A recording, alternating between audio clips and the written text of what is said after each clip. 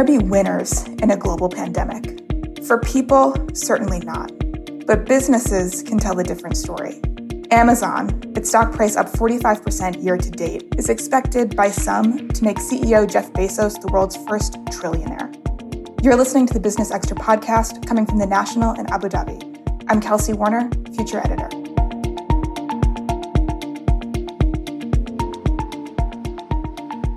With more customers at home and shopping online, Amazon's e-commerce sales are booming. Remote work has also boosted demand for its cloud computing services, which accounted for 3/4 of its operating profit in the first quarter, with AWS holding about a third of global market share, trouncing its nearest competitor, Microsoft. Amid the pandemic, Bezos took back the reins to handle day-to-day running of the company.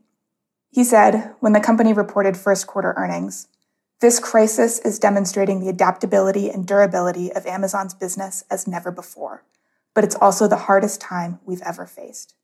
And here to talk to me today about navigating this crisis amid record demand is Ronaldo Mushawar, VP of Amazon MENA. Hi, Ronaldo. Thanks for being here.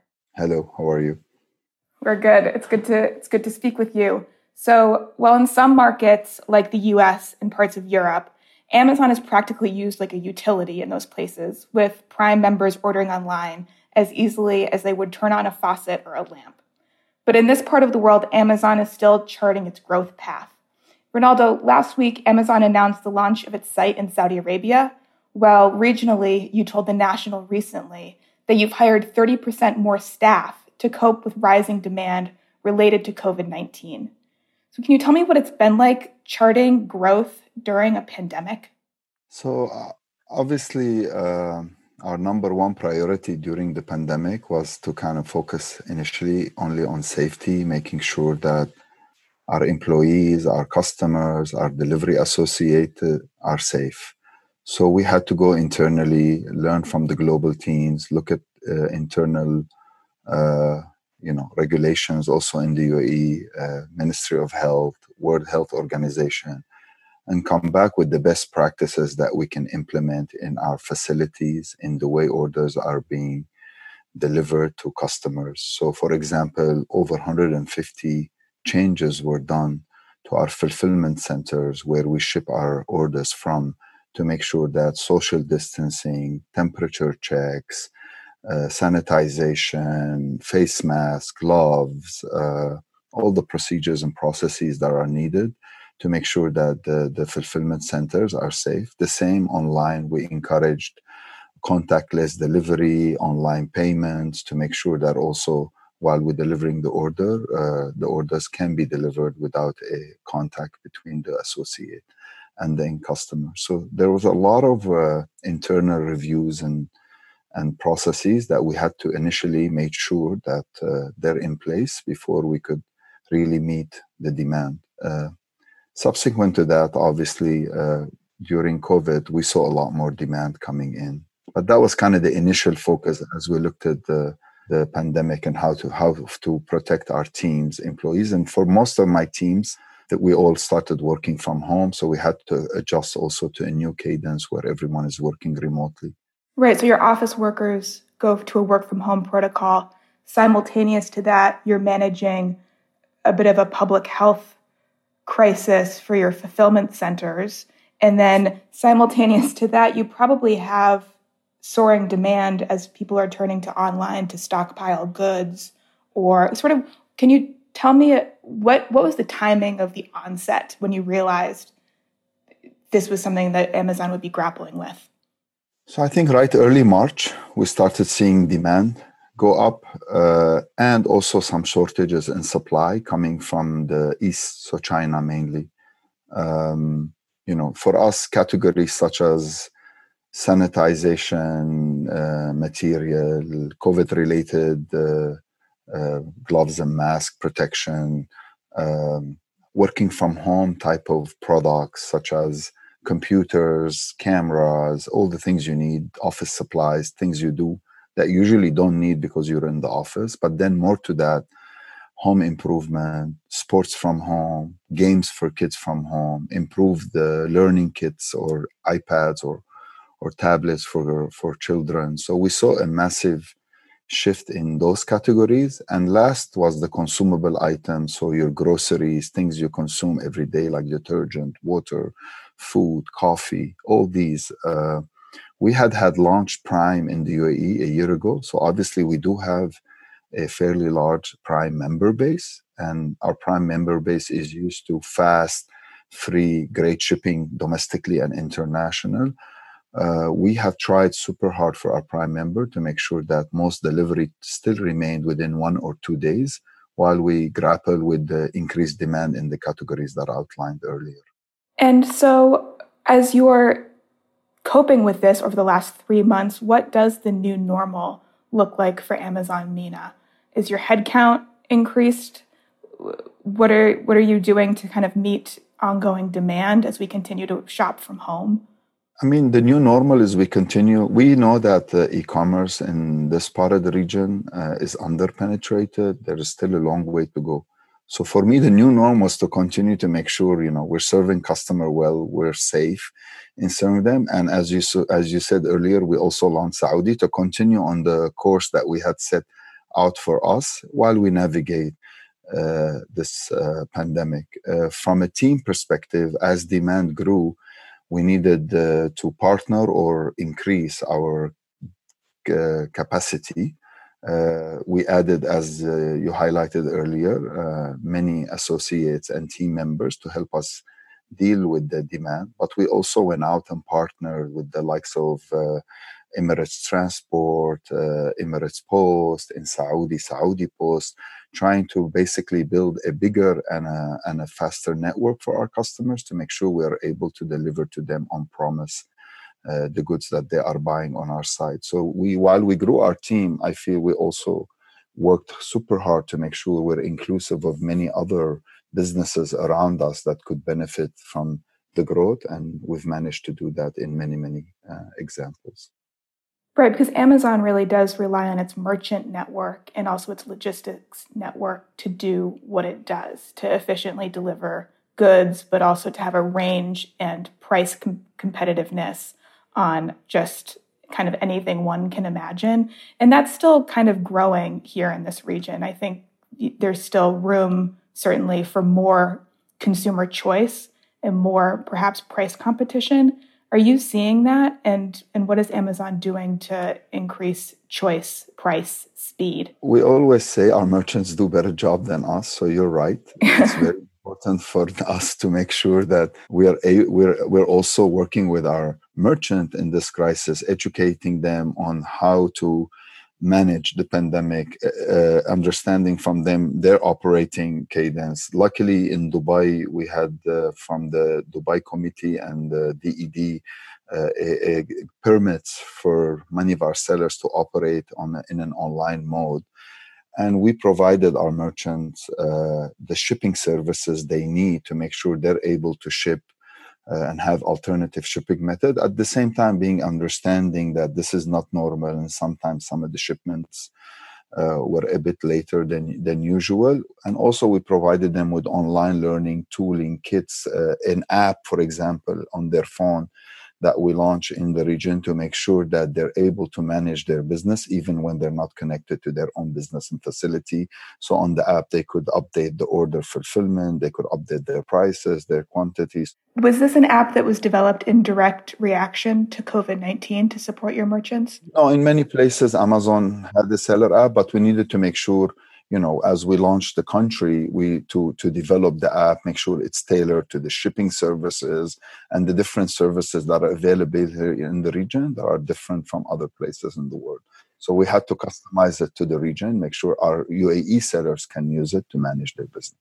So these days, what sort of sellers or merchants are you looking to drum up to increase selection? So, we continue seeing growth across multiple categories. We partnered with many local businesses and retailers to bring their selection online.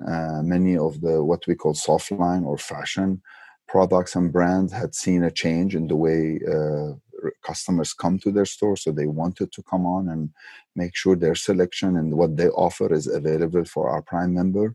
We also were very cognitive of the smaller shops and businesses and even the grocery chains that have seen a change in the way customers are buying their product and needed support in terms of delivery capacity or Amazon's fulfillment network to make sure they are able to ship the products to the customer.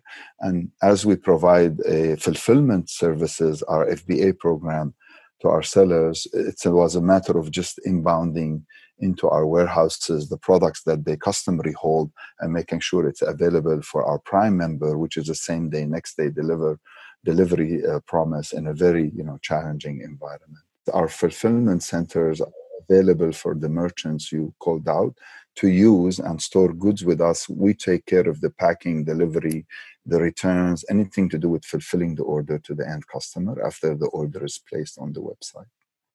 And what sort of opportunities are you seeing in e-commerce? I mean, you mentioned groceries and the fulfillment infrastructure Amazon can provide to grocery stores.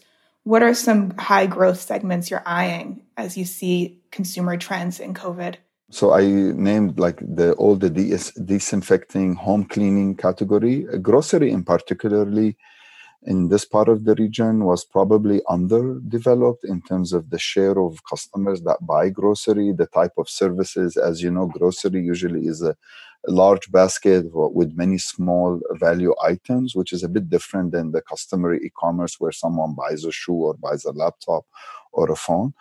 So definitely there has been a shift in the grocery category and things that customers consume on daily basis, and that all has shifted online. Many of our partners that we work with have developed specific packaging that may be a bit bigger, more suited for online orders to make sure that we're meeting the demand of the customers. Obviously, the consumption also changed from buying smaller quantity in shops to, or maybe gas stations and whatever things that you need, to more of online orders. You order things, you're more structured in what you order, and we've seen more structured, kind of more bulk oriented. A bit more bulk oriented, a bit more quantity to drive for a full household than maybe if you're buying a drink when you are in a gas station or a shop or in a mall. So there's definitely been a change in the formats, in the sizes as well.